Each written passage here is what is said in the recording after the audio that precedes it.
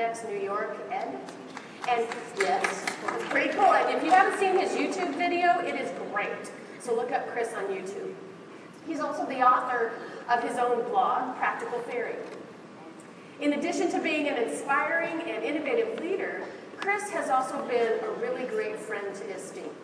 His generosity and his capacity for engagement has seemed absolutely endless. Before we bring out Chris, though, I'd like to introduce a group from his school who will in turn bring out Chris. So please join me in welcoming the SLA Poetry Slam group.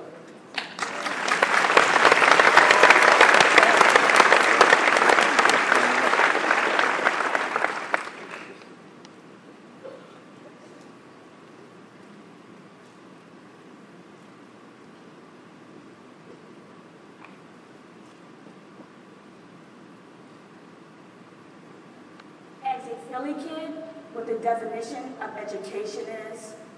And they'll say, 1. Textbooks replacing teachers, even though there's not enough of those either. 2. A vicious pattern of ignorance scribbled in 1990 hard-cut textbooks, filled with insufficient synopsized information used as a shield in this violent battle of education. 3. Teachers unknowingly getting to add referee to their resumes. 4. A vicious pattern of ignorance. 4. Teachers forget the feeling of chains around their senses, numbing them senses for sense unseen since the budget cut.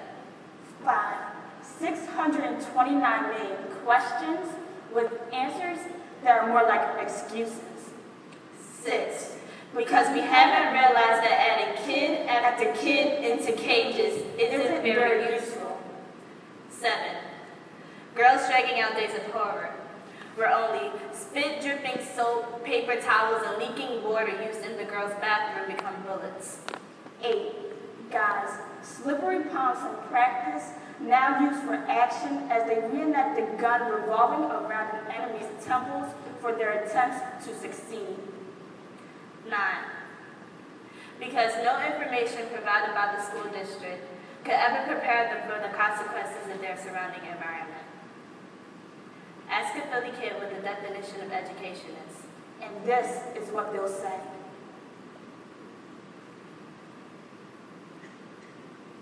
Possibility should be plastered across classroom walls. We should be taught that creativity is the key to seeing that anything is possible. Recreating constellations to form our dreams. Let the past form classroom walls so we can comprehend what shaped the present. Painting Mona Lisas with bruised fingertips from late nights tapping on keys. Our hands are like construction workers. They work until day meets darkness. Each and every one of us has a tickled box of fireworks for the future. So our efforts be the spark that ignites the flame to our success. Each and every one of us has the potential to be anything we want. We're breaking through the barriers of classroom dimensions and making the world our place of learning. So when I become a teacher, I'll put a map of the world on every wall in my classroom. My students will always know to have a universal mindset. When they hear freedom, they'll think of more than spiritualism emancipation. They'll remember the stinking pits at Babi Yar, the curled steel at Auschwitz, Sarajevo's rifle butts, Cambodia's grit and sweat and death. These classroom walls will not fix their minds. Eyes will be opened again. Instead of asking my students to adjust to my teaching style, fall in silent awe over my genius, I will ask them how they learn.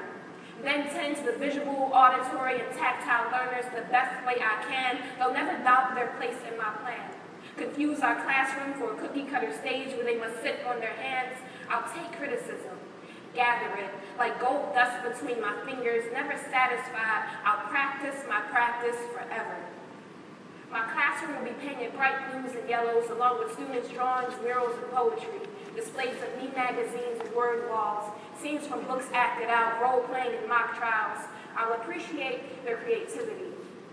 I will teach my students inquiry, ask them questions about the world around them, their opinions on issues from healthcare to the Palestine wall. I won't talk at them, but with them.